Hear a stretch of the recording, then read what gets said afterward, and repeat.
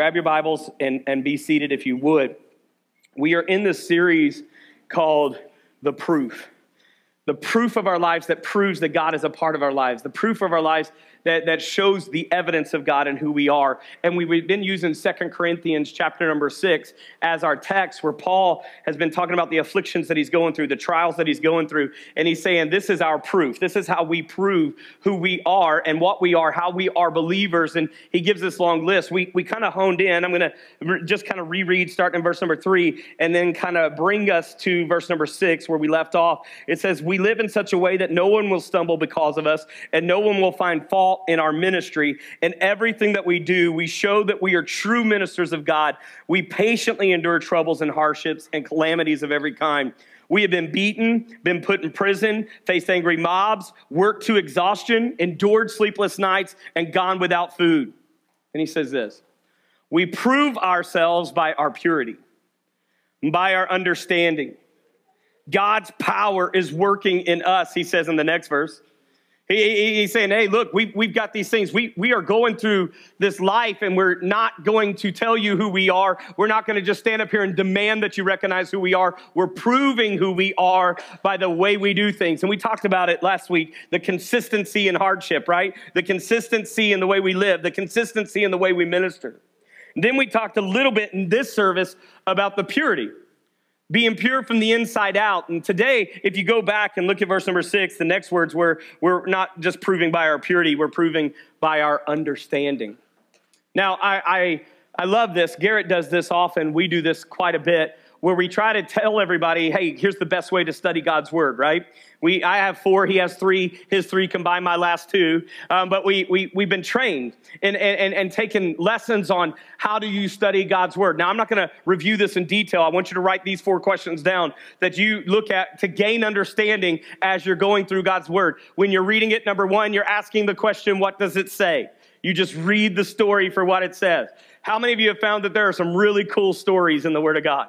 And they're all really good, by the way. But there are some that just pop off that page, and it's like, if they made a movie about this would be good TV, right? Like, this would be amazing. Only God can do something like that. And so we read it, and we see what it says. We're not trying to figure anything out. We're just seeing what the Word of God has to say. Then the next thing that we're looking for is, what does it mean? That's observation. We're looking at it and saying, okay, what does this passage actually mean? A lot of people miss up right here on that phase because we've been taught so many times that the Bible means what it says. No, the Bible means what it means. All right, can you say that with me? The Bible means what it means. Why is that important? Because Jesus himself used 4 or 5 different teaching styles and different methods when he was training people. Sometimes he would use what we call a parable, an untrue story with a powerful meaning. A parable is just, hey, let's pretend there were these 2 people, and they're out working. He would start parables. And by the way, if you want to recognize a parable in the Bible, they never use proper names. All right, they're typically, hey, one day there were these 2, and one day there were these things. Another thing's analogies, right? How many of you have heard this? Some plant, some water, but God gets an increase. What was Paul saying? He's using an analogy of, hey, when we sow, we reap, right? And sometimes in ministry, you are in the plow season and you're not in the plant season, or you're in the plant season and you're not in the water season. And what that means is you might not see the results of your work, but guarantee God does not let his word return void or vain. See the analogy there? And sometimes he just used straight up stories. Like, hey, there was a rich man and Lazarus. And the rich man had everything he wanted, but Lazarus only ate crumbs from the table. Both died. One was carried by the angels, Lazarus, into Abraham's bosom, and the rich man in hell lifted his eyes, being in torments and flames, and said, Father Abraham, have mercy on me, and send Lazarus that he could dip the tip of his finger in water and cool my tongue, because I am tormented. True story. True story. I've heard people say parable. Nope, there's a proper name. Lazarus has an identity. Well, then why didn't the rich man get an identity? Here it is. You want a good nugget? Let me throw a free sermon at you. Because absent Christ, you have no identity. In eternity, you got nothing. He is the identity, right? And in heaven, one day we get a new name written on a white stone. We get new lives, new bodies. We get clothed in different ways. Everything changes. Our identity is not who we are. I don't know about you, but I thank God for that. Our identity is who Jesus Christ has made us, right? And so we look at that and we see literal service. All right, that's the observation. What does it mean? Then application. How does this apply to my life? That's the third question. Write that down if you've never heard it. How does this apply to me? In other words, where does this enter into my life? I've heard so many people get messed up because they're like, well, the Old Testament has no meaning. That's such a lie. He wouldn't put it in there if it didn't have meaning. But I'm telling you this right now, you can find yourself in a lot of passages of the Old Testament. I mean, I can see myself. I tell people all the time, David kind of reminds me of my faith sometimes. The whole book of Psalms, most of it, you hear David start with, life is hard, right? Let's just put it that way. He says, oh, woe is me. Oh, my friends hate me. Oh, they come against me. God, my enemies surround me. He always seems to start with a broken heart, but the same passage, that same chapter, that same song will end in praise. But you, God, are a refuge. You, God, are constant. You, God, are present. And he teaches us that, hey, you're going to have emotionally bad days, but at the end, it's got to return to the praise of God, that God is good. And hey, he's going to get you through. He's going to make it through. Circumstances are not forever, but God is. Amen. And so David kind of teaches us how we can have bipolar faith and still be stable. How we can go back and forth. David teaches us how we can be a sinner and still stand in the presence of God, holy and redeemed. Why? Because your faith is in him and not in you. Say amen to that. That's good. So that's application. How does this apply to me? Last one, and this is the one that he combines with application, is correlation. Where in the Bible can I find a truth or a scripture that'll back this up? Does that make sense? So let's say this. In the Old Testament, you see a lot of stories that are setting the stage for Jesus. I mean, you see Moses in this leading people out of Egypt is a literal symbolism, although real, symbolism of Jesus Christ leading us out of the captivity of sin. You see all these transitions and all these things, and you can always find in a part of the Bible something that will amplify or back up or support something else in the Bible. Write this down. The Bible never contradicts itself, ever. It always supports itself. I heard someone say this. I wish I was smart enough to come up with these things. The best commentary for the Bible is the Bible. There's great commentaries, Matthew Henry's and others, commentaries where somebody has taken the Bible. And matter of fact, if you've got a study Bible in your laps now, you have commentary in the bottom. Somebody has taken it and said, this is what I believe it means. What is dangerous is to believe the commentary over the scripture, because the commentary still comes from man, humankind, and it's still got capabilities of having different opinions and being messed up. You got it? Say got it. But God never contradicts himself. And so, yes, it's good to have support. Matter of fact, you're getting a commentary of God right now. That's what this sermon is. It's a commentary. Now, it's coming from a human capable of mistake and not the smartest dude in the room. Does that make sense? I'm pursuing God with everything I've got, but some of you are way smarter than I could ever be. And your interpretations in your mind, that's why it's so good that we get together in small groups. And that's why it's so good that we have conversations beyond these stages. I even told some of the ladies yesterday or Friday night that your breakout session, your lesson doesn't start on this stage. It starts on how you're treating people as they're coming through the door. It starts in getting around. Why? Because they need to see. And sometimes in conversation, I realize these words, and they're very hard for me to swallow. Ready? Sometimes I do realize that I get it wrong. Anybody else ever realize that too? Anybody else ever realize that about their husband? They get it wrong? Or wife? Don't raise your hand on that. All right, here we go. So in understanding, when we get to this, and Paul said, we prove ourselves by our understanding. By our understanding. And so I started thinking, how do we gain understanding? All right, write this down. Ready? How do we get that? Number one, we have a willingness to learn. That's why I gave you those 4 questions. The Word of God is so cool to me. I can read it, and all of a sudden, certain things start breaking out. You know, we're in a verse that literally has created 6 points in a sermon for me. And when it comes to 6 points in a sermon, it means that it has convicted my life on my daily walk before we got to this moment. It's invaded my thought process. The Holy Spirit has brought it to my attention. How many of you have ever read the Word of God and then you're like, whoa, that's how I should handle my finances? Whoa, that's what it is. But if you're just reading it to read the story and your devotion life just looks like, okay, Samson cut his hair. All right, we'll see you later. I know the story. Did you learn? You learned a story, but did you learn anything that would change your life? I've literally had people come to me now and say, God has told me not to cut my hair or I'll lose the anointing. No, you missed the point. That is not what God is teaching us through Samson. You know what God is teaching us through Samson? Guys, let me talk to you very boldly for a second. Stay away from certain women. All right? You say, well, I'm not a man. Stay away from certain influence. The influence of your life can totally wreak havoc on your ministry and your calling. You know what else we find? Obey God. If God says don't cut your hair, Samson, don't cut your hair. But sometimes we get these feelings and emotions that we're going to be closer to God if we just grow everything out. And if we just do this, and we'll catch these winds of, oh my goodness, if I could just prove that I love God. And we go to these extremes. And you know what Paul said? There's so many people that go through these things and require things of you that make you feel like you're right with God because they require such conviction and devotion, but they are worthless. You know why? Because you do not stand before God holy because of what you do. You stand before God holy because you believed him and did something because of him. Does that make sense? Don't go to heaven exhausted. Go to heaven having served God in obedience. Your willpower will burn you down. It'll burn you out. But those that do the will of God, what do? They abide forever. And so understand this as we're looking, and I want an understanding on it.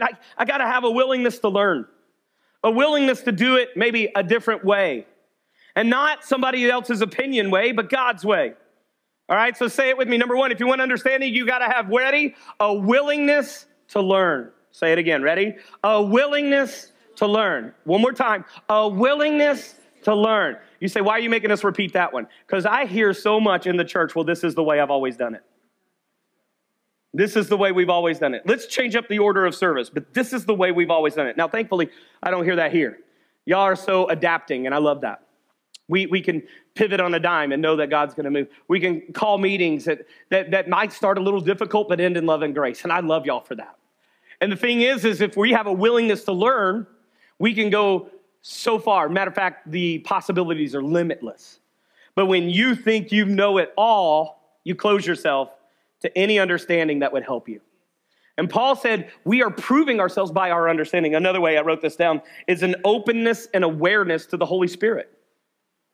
An openness and awareness. How do I gain understanding? As I'm listening to the Holy Spirit to change my mind, to change my thought process. That means I don't always get to say the thing I want to say or do the thing I want to do. Because the Holy Spirit will sometimes come in here and say, don't say that. How many of you have ever done this? You walked into an appointment or you walked into a meeting and you were ready to go. Anybody ever done that? And what I mean by that is you had this agenda, and it doesn't mean bad, but you had this lesson, you had this plan, you had this agenda of what you were going to teach. And then you get there and God radically changes you in the moment. How many of you have ever had that happen? You know, I'm sure that if we got Pastor Chris or Garrett or Wade or Pastor DJ up here and we asked them, how many times has your sermon audibled in the middle of a service? Every one of us would have to say yes. You get to the end and you're like, why didn't I read that point? It was so good. And the Holy Spirit was like, good for you. Not good for them. So the thing is if I'm going to be a person gaining understanding, then I have to have an openness and awareness of the Holy Spirit moving in my life. Now, oftentimes we hear in church these words where we say, I heard God speak to me. How many of you have ever said that? Or how many of you have heard somebody say that? God told me. How many of you had that? Slip your hand up. I was sitting with a man actually in an agent interview for real estate. An hour and a half of it was us in confession of our past and celebration of God's present. Isn't that cool? His presence in my present. And we had a similar story. And so we were sitting there and he was pouring it out. And I was like, hey, before you join our team, there's some things you need to know about me and my family. Number one, we believe in Jesus Christ. Our team. Number two, we're not perfect. You're going to find that out.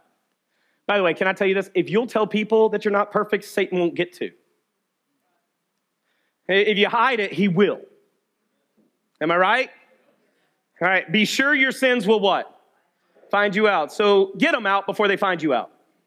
Isn't that a good thing? Confession is good for the soul. It's good for the heart, but it's also good for the family and everything else. So we're sitting here and we're talking and we're having this moment. And he made a statement that was so real in my life. He said, I remember the moment that God told me, you have to tell her. And I thought, I'm going to lose everything. I had that same moment. I'm going to lose everything. And I said to him, but then the Holy Spirit invaded my life with this word, you may gain it all. You may lose everything, but you may gain everything too. So what does it mean when we say we heard God? I often try to describe it in my life this way. It's the voice that comes into my head when my head ain't right, and I know it ain't me thinking that way. There's a lot of good grammar in there. I hope y'all caught every word of it.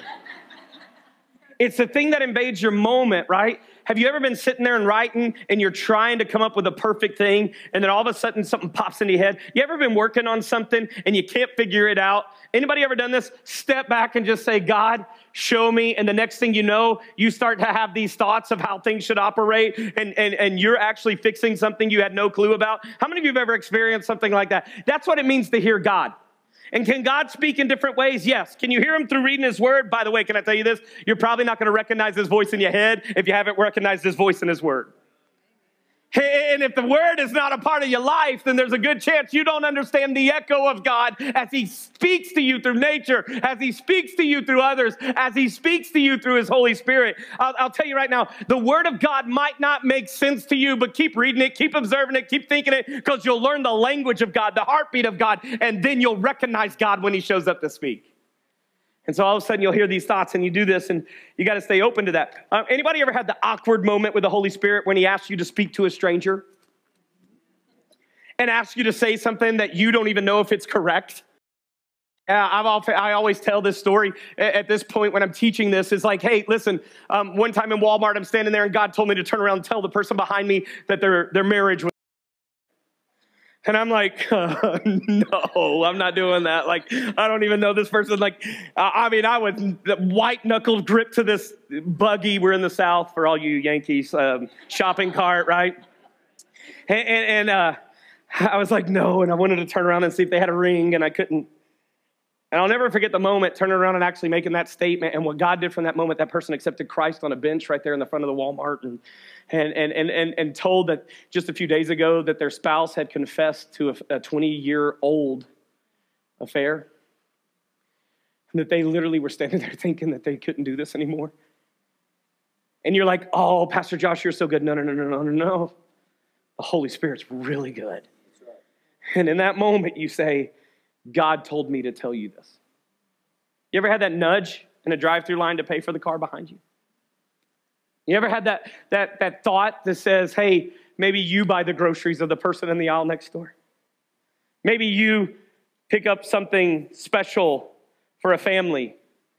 You know what you're hearing? The Holy Spirit, stay open. But have you ever heard the Holy Spirit say, hey, something's dangerous here, get out?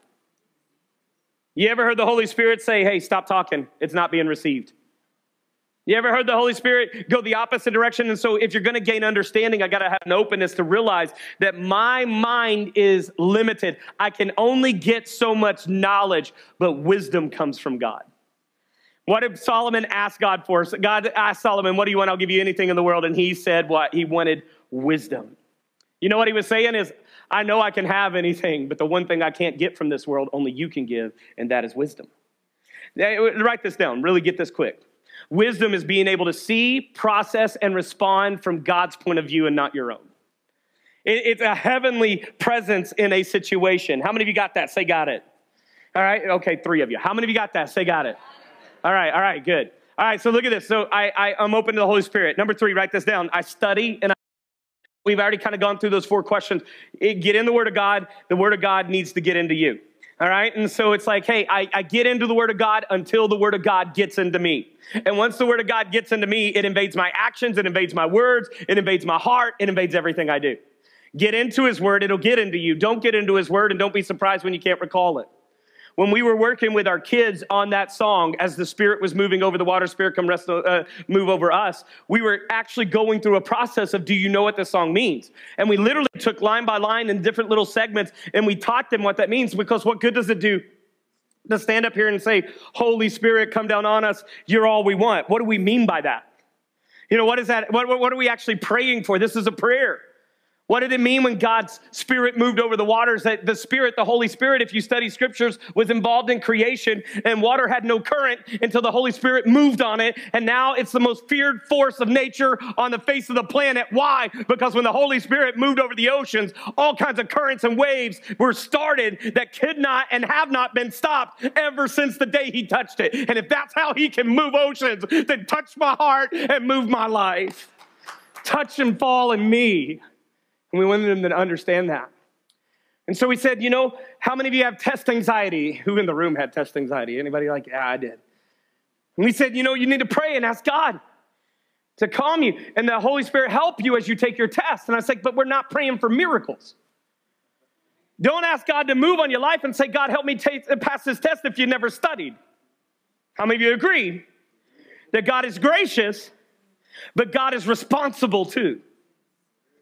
And in being responsible, God will definitely do miracles in your life. But God does not want you to be totally reliant on bailouts without having any desire to be dedicated and committed to Him. And so here it is. Don't go into your math test and algebra test and say, okay, God, Holy Spirit, rest on me, having not studied, and then get mad at God when you get a big fat 0 on that test. Who earned the 0? But you can go into that moment and say, Holy Spirit, calm my nerves and bring to remembrance the things that I have learned. There's a difference, right? And so I think a lot of people are saying, God, change my husband, change my marriage, change my finances. But they have no ability to ask God to bring to remembrance the things that they've learned because they've not sought God when it comes to the relationship with their husband or wife or their finances. Do you understand where we're at today? Understanding says, I have a need, I'll search and find. I once heard it said in a sermon, don't ask God for a sign when He's given you thousands of scriptures that you've never even looked at. When He has sent you tons of text messages that are still in your inbox. Pick it up and say, instead of saying, God, give me a sign, maybe we say, God, give me a verse. Let me seek you. And then lastly, we put it into application. That's how we gain understanding. How do you know? When you can do something with it. All right? So understand this. In the past week, and we'll close. We're almost at closing. So I want you to grab this. In the past 2 days, actually 3 months, they've been working for this. They've been talking about this coming to the table. Matter of fact, in Psalm 23, you prepare a table in the presence of my enemies. All right, matter of fact, let's go there real quick. I think I've got it right here, and I want you to look at it real quick. And you put it in front of me. You lay it in the King James Version is my favorite thing. In NLT, it says you prepare a feast. King James Version, you prepare a table. So flip over there with me real quick in your scripture. I know I didn't give this to you, but let's look at the screen. It says you've got this feast. In King James, you prepare this table. Keep reading it. If you honor me, you anoint my head with oil. My cup overflows. All right, now grab this, and I want you to understand, and we're going to stay right there in verse number 5. In our lives, sometimes we believe, if we're not careful, that everything we need is at this table. And they've set this, and they did a good job.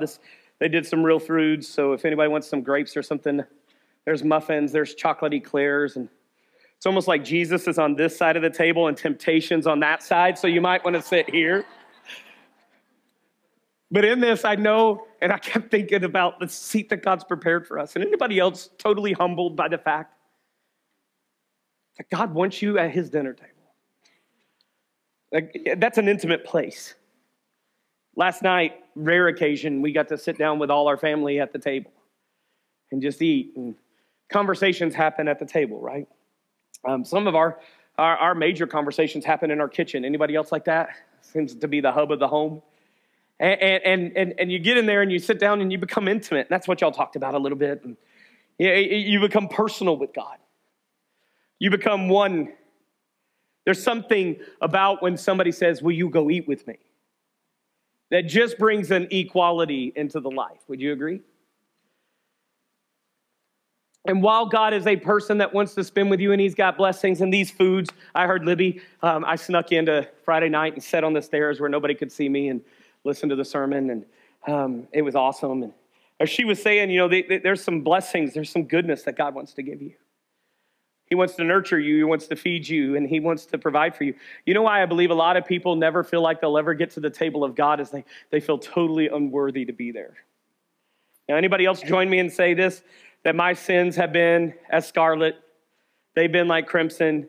And the weight that we carry because of the mistakes that we made sometimes keep us from experiencing the worthiness and holiness of a righteous, caring, loving God. And so the one thing I went to Libby with, and I said, what's the last thing most people do before they eat? Wash their hands. Wash their hands. So then I was reminded of a verse that we brought up last week, and I'll get them to flash here. In 5, he says, not only does he give us this table, but he anoints our head. He covers us. And if you know anything about sheep, the anointing was more for protection.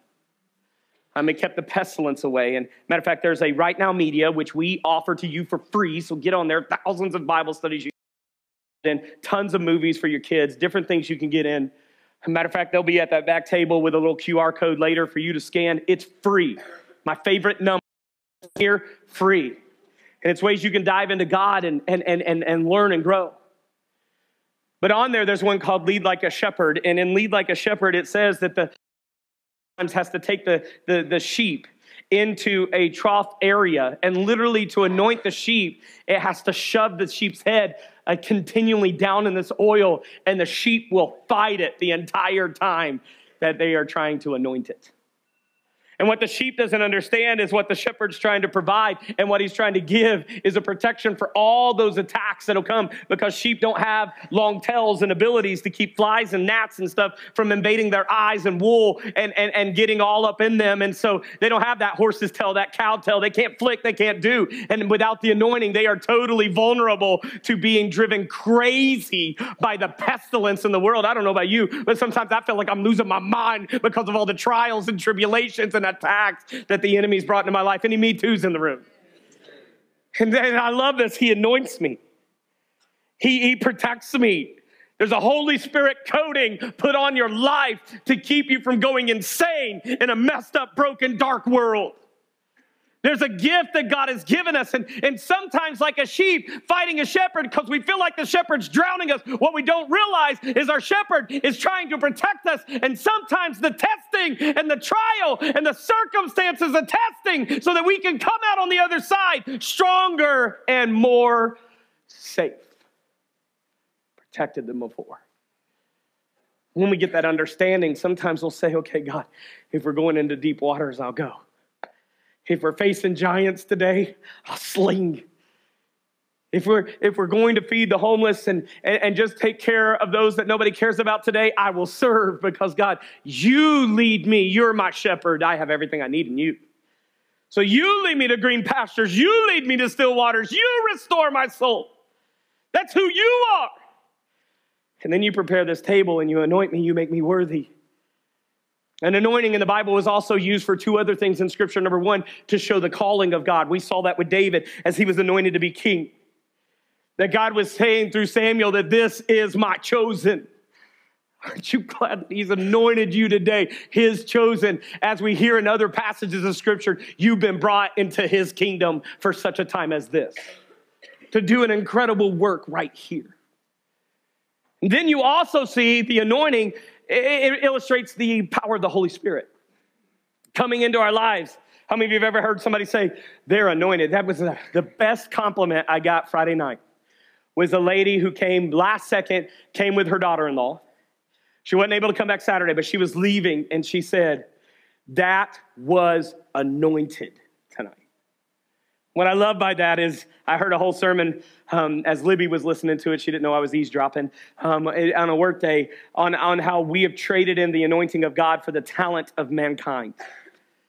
And in the truth, there's something powerful that can happen when we're anointed by the Holy Spirit, but there's not much that can be done through talents and abilities. We can entertain, but we cannot change anybody's life. Y'all with me? And so as I was thinking about the table, I thought about how many times in my life that I didn't have the understanding of what that represented. That all this had not necessarily the food. Matter of fact, there's bread, and Jesus declared himself the bread of life. His word is sought as the bread. Matter of fact, the first temptation of Jesus was to turn a stone into bread. Matter of fact, can I tell you this? Satan's going to find where you're the weakest, and he's going to try to tell you to give up who you are right there. And that's what he was doing. Jesus has been fasting for 40 days, and so Satan comes in and attacks the needs of his life. Turn that stone into bread. You know, that might sound to you like trade your husband in. I mean, come on, now be with me. That might sound like to you to go to the back room and dial up something on the internet because it's been so long since y'all have had any kind of intercourse that, whoa, man, you deserve it. No, you don't. You know what Satan's saying? That's a rock. That's what you need to realize. It's a rock. It's not nourishing. It's not food. It's a rock. And Satan's trying to say this rock can be more than a rock. No, it can't. It's a rock. And I'm telling you, some of us right now need to look at our lives and realize that some of the temptations Satan's throwing at you, quit your job, walk out. If somebody talked to me like that, I'd never be back, right? How many of us heard that, right? I'd be done. That's a rock. It's a rock. And all it'll ever be is a rock. And all it'll do is hurt you or take you down. And he'll say, this can be something different. No, it's a rock. Leave it alone. And Jesus said, you're the bread. He's the bread. I'm the bread. The word's the bread. And David said, taste the Lord and see that he's good. And so when we get this understanding, we start to realize what it is. We know that the table represents an equality. It represents a worth. It represents who we are. But we have to have an understanding of one thing, that in order to get to the table, you don't get worthy here. And I think a lot of people think I can't sit at the table because I'm not worthy. I know some of my best friends will never eat with me because they don't like eating with people because of insecurity in their life. Right? Does that make us less than friends? No, but what they need to know is even if you eat gross, I don't care. I'll eat with you. Even if you have bad habits, I'll eat with you. Because the truth of the matter is, I invited you to dinner because I love you, but I go to dinner because I love food. Any amens to that? Hey, as long as you don't sneeze on my food, I'm good. You know, like I'm really good to go. I think this is the understanding. The cleansing and the worthiness doesn't come from there, it comes from here. Matter of fact, I don't think it's an accident that Jesus' first miracle was taking the hand-washing water and turning it into wine. Taking the pits and vessels that they used to clean their hands and feet, because they walked in desert areas, they would get nasty coming in. That in order to eat or to order to enter a house, you had to wash. And Jesus said, go bring me those vessels. Those nasty vessels that represent where all the dirt goes. Represents where all the filth goes. And let's use those to pour out some wine.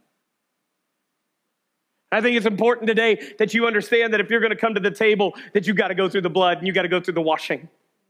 That your worthiness isn't found by who you sit with or what placement you have or the fact that you feel like you belong or the fact that you feel like you're enough or the fact that you feel like you've earned it. It doesn't come through any of those things. Matter of fact, in Isaiah chapter number 1, verse number 18, we talked about this last week. He says, come, let us reason together. In the NLT, he says, let's settle this. Let's settle this. Hey, though your sins be as scarlet, I will make them as white as snow. Though they are red like crimson, I will make them as wool. Settle it. And I think maybe some of you ladies might have left the conference wanting the holiness, wanting that connection, wanting that personal relationship with God, yet still feeling unworthy, and it's still the same. You got to wash your hand. Let's get this junk off of you. Let's get this past off. Claiming who we used to be and letting everybody else remind us of where we've been. And let's get washed in the blood of Jesus Christ. Let's get made right in who he is. And then nobody is able to take away the worthiness that you find from the washing of Jesus Christ. Look at the next verse, if you would.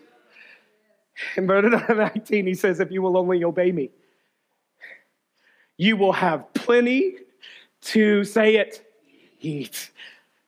Oh God, that we would understand that it's through what Jesus Christ has done for us, we get our seat. It's through the love that he shows for us, we get our value. That the personal relationship has nothing to do with what was on your hands as you came to Christ. It has everything to do with what he has taken away. What can wash away my sins? Nothing but the blood of Jesus. Remember that old hymn, have you been to Jesus for your cleansing power? Are you washed in the blood of the Lamb? Look at this next verse. We're almost done. See how Jerusalem, once so faithful, has become a prostitute. Once the home of justice and righteousness, now filled with murderers. Let's keep rolling. Once like pure silver, you become like worthless slag. Once so pure, you are now like watered down wine. I like the next couple verses and we'll be out the door. Just keep rolling, Casey. Go to the next one. Your leaders are rebels, the companion of thieves. All of them love bribes and demand payoffs, but they refuse to defend the cause of orphans and fight for the rights of widows. You know what he's saying is like, hey, listen, you're living in your own power and it doesn't produce anything good. You're living in your nature and it only produces things that are bad. You know what he was saying? And this is in a time pre the sacrifice of Jesus Christ. He's saying, hey, we need to get back to the covering of Christ in our lives. Can I give you some understanding on this? Ladies, as you conclude your weekend, guys, as you're being brought into it as they're coming home, I believe there's many that'll stand before God and hear, depart from me, I never knew you, because they tried to find a seat at the table, but they didn't go through the sun to get there. I believe there's some in this room that are trying to find their standing and trying to find their growth in Christ, and they're wondering why. It's because you're trying to prove your worth instead of just being made worthy through Christ. He traded our sinful rags and clothed us in his righteousness. I read through my wife's outline, and in there she had this 2 words, stop and start. Stop and start. In Ephesians, we find these 2 phrases, take off the old, put on the new. And at some point of our lives, we've got to understand that when we're coming to God, we do not wash our hands to go back out and work on the car. We wash our hands to come and eat. We wash our hands to be full. We wash our hands to do this. You know what I love about that passage of Scripture there in Isaiah? It says, I, the Lord, have spoken. He's saying, hey, look, let's do this. And here's some things that have to be true. Write this down. Coming to the table, being washed, you got to realize you're washed. You got to realize you're clean. You got to accept the fact that God has made you right. How far has God cast your sins? As far as the east is from the west. He's cast them into a sea of forgetfulness. I like this phrase as David wrote it, never to be remembered again. Some of our marriages need some washing. But you don't know what he did and she did. Okay, listen. We can always go back to where you've been, or we can go to where you've never been before. Which do you want? We can always go back to the version of you pre-Christ, or we can just go with Christ to levels you've never gone before. I believe once we understand that, we got to be intentional. Write that word down, intentional. I am a son of God. Any sons of God in the room with me? I am a son of God. Any daughters of God in the room today? I am a daughter of God. Intentional means I believe it. I've accepted it. And I know that my worthiness and holiness does not come from what I can do, but what God has done through Jesus Christ for me. And because he is holy, I can be holy. Because he first loved us, I can love others. It's because of him that I am anything that I am. Hey, we used to say it this way, I am who the I am says I am.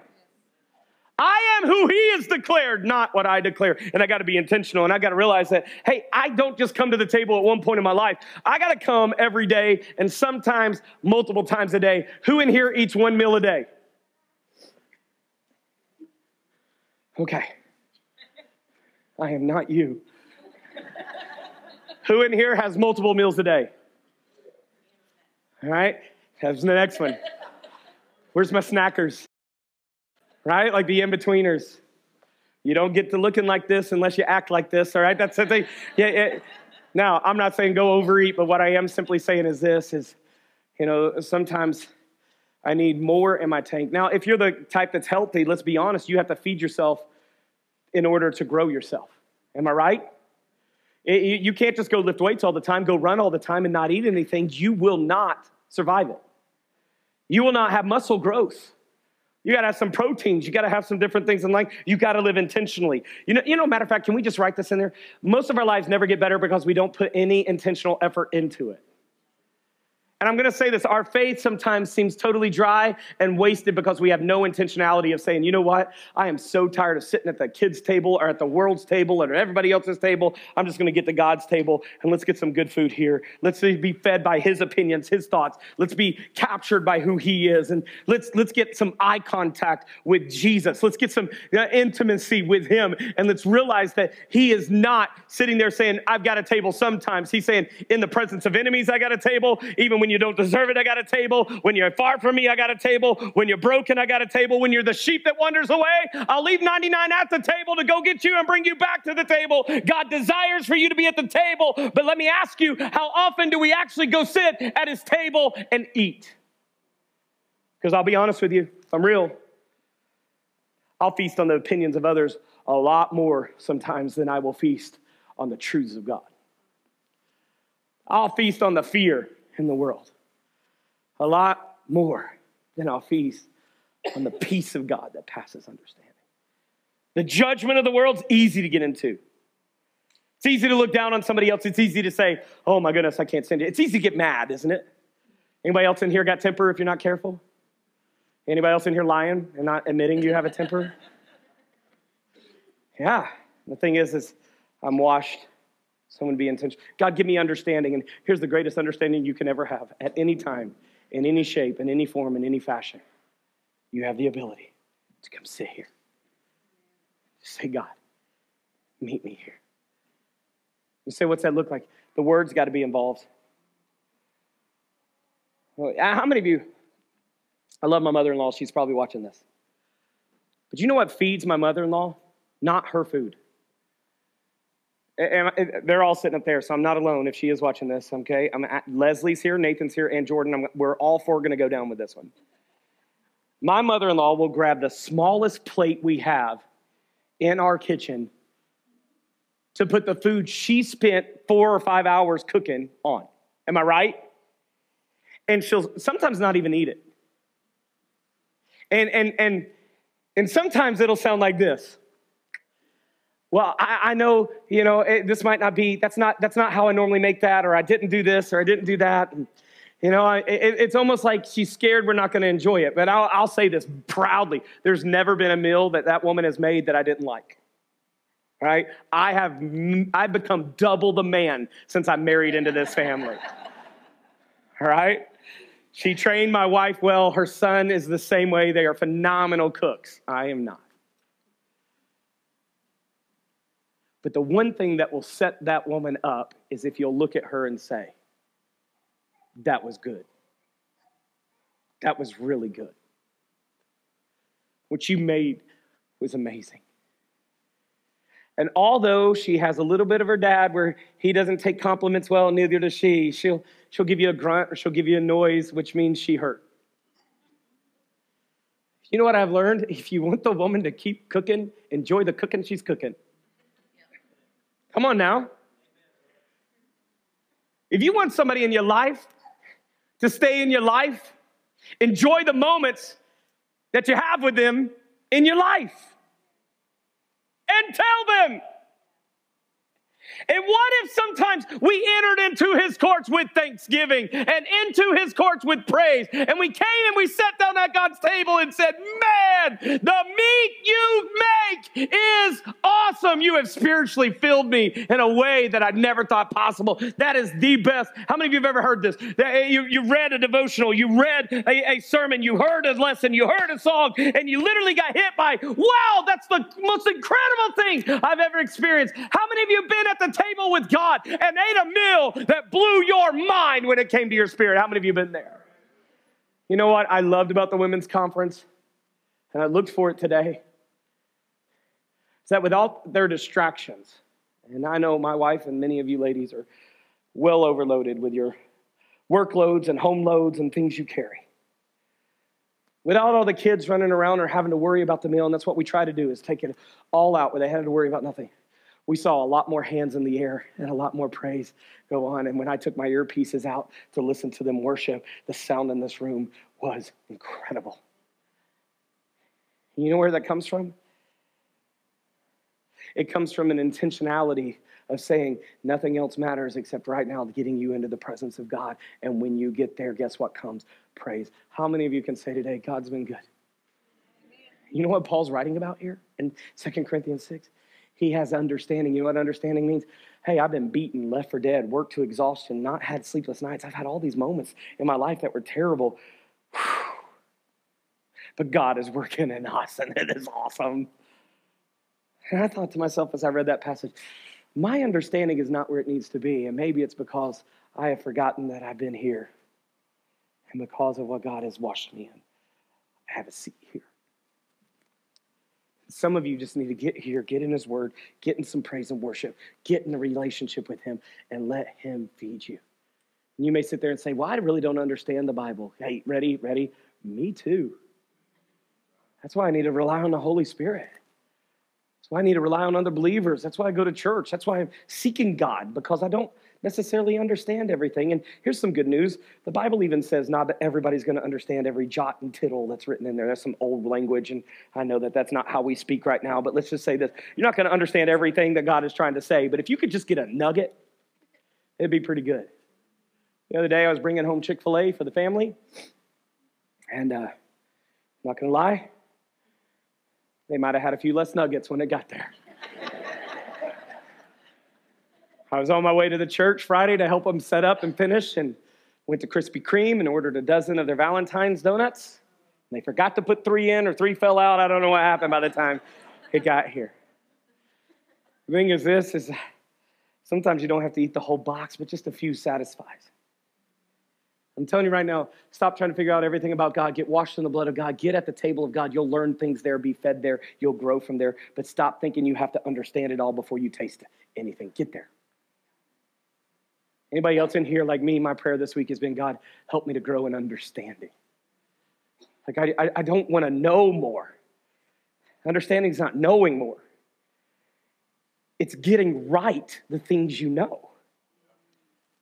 It's like, hey, I don't need more knowledge. Yes, I do. But that's not what I'm seeking in understanding. I want to do right by the things I have. I want to enjoy where I am and what you've given me. I want to understand these things, because I promise you this, once you understand how this works, you can add to it. Bow your heads and close your eyes.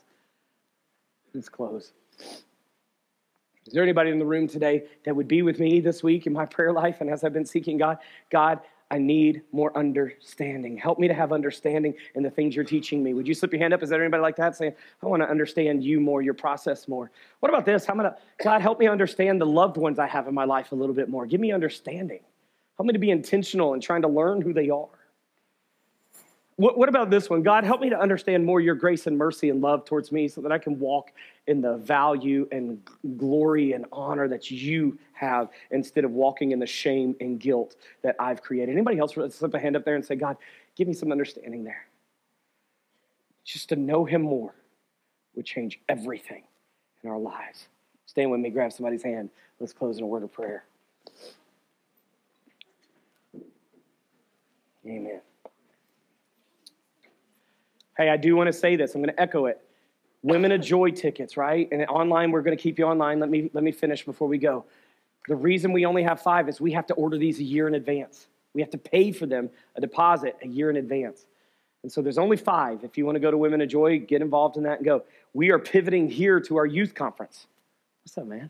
Just saw Greg and Brandon up there. Awesome. All right, hey, we're pivoting. I lose squirrel, all right?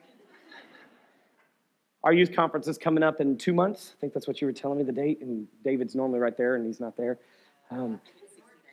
We are, 60 days out. We're excited about that. We all start praying over that. We've already got like 45 teenagers signed up for this, and we're excited as that continues to grow. But if you're a teenager, Can I tell you this? And I don't mean this to be mad, but certain things should not be left optional to your kids.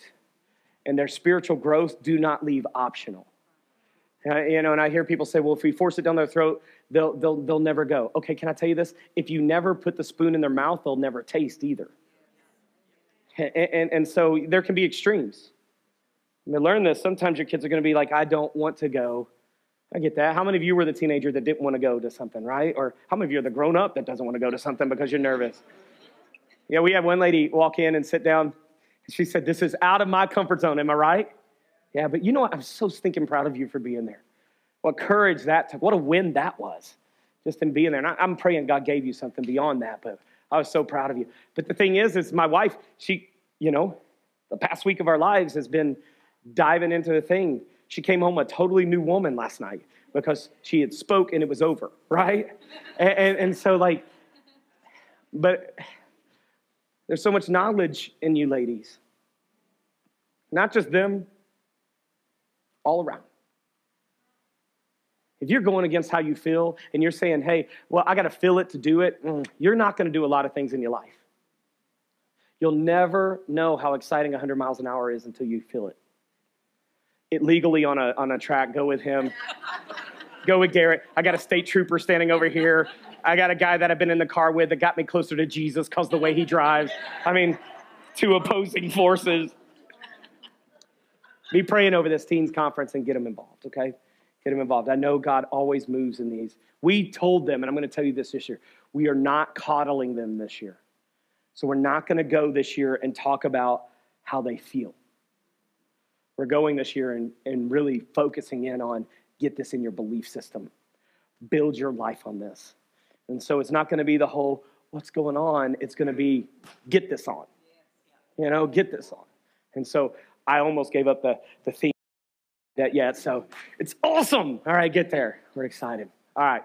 Hey, after you leave today, go visit those tables that they've done a great job putting together.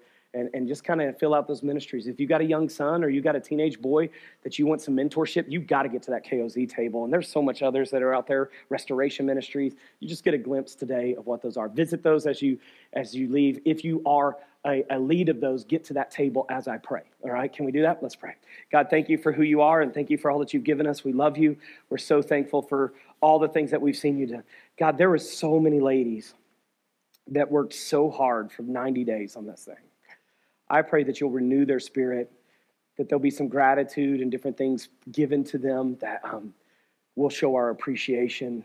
Wow, they were definitely your tools used for your glory. We celebrate the one that accepted you, but today, God, we call out. We call out ourselves. Your Holy Spirit's moving, you're speaking in our lives. I pray that our minds and our hearts will open to seek that understanding, to gain that wisdom that you're providing. We love you. We celebrate all the things we see you do. And it's in Jesus' name we pray. And everybody said, amen.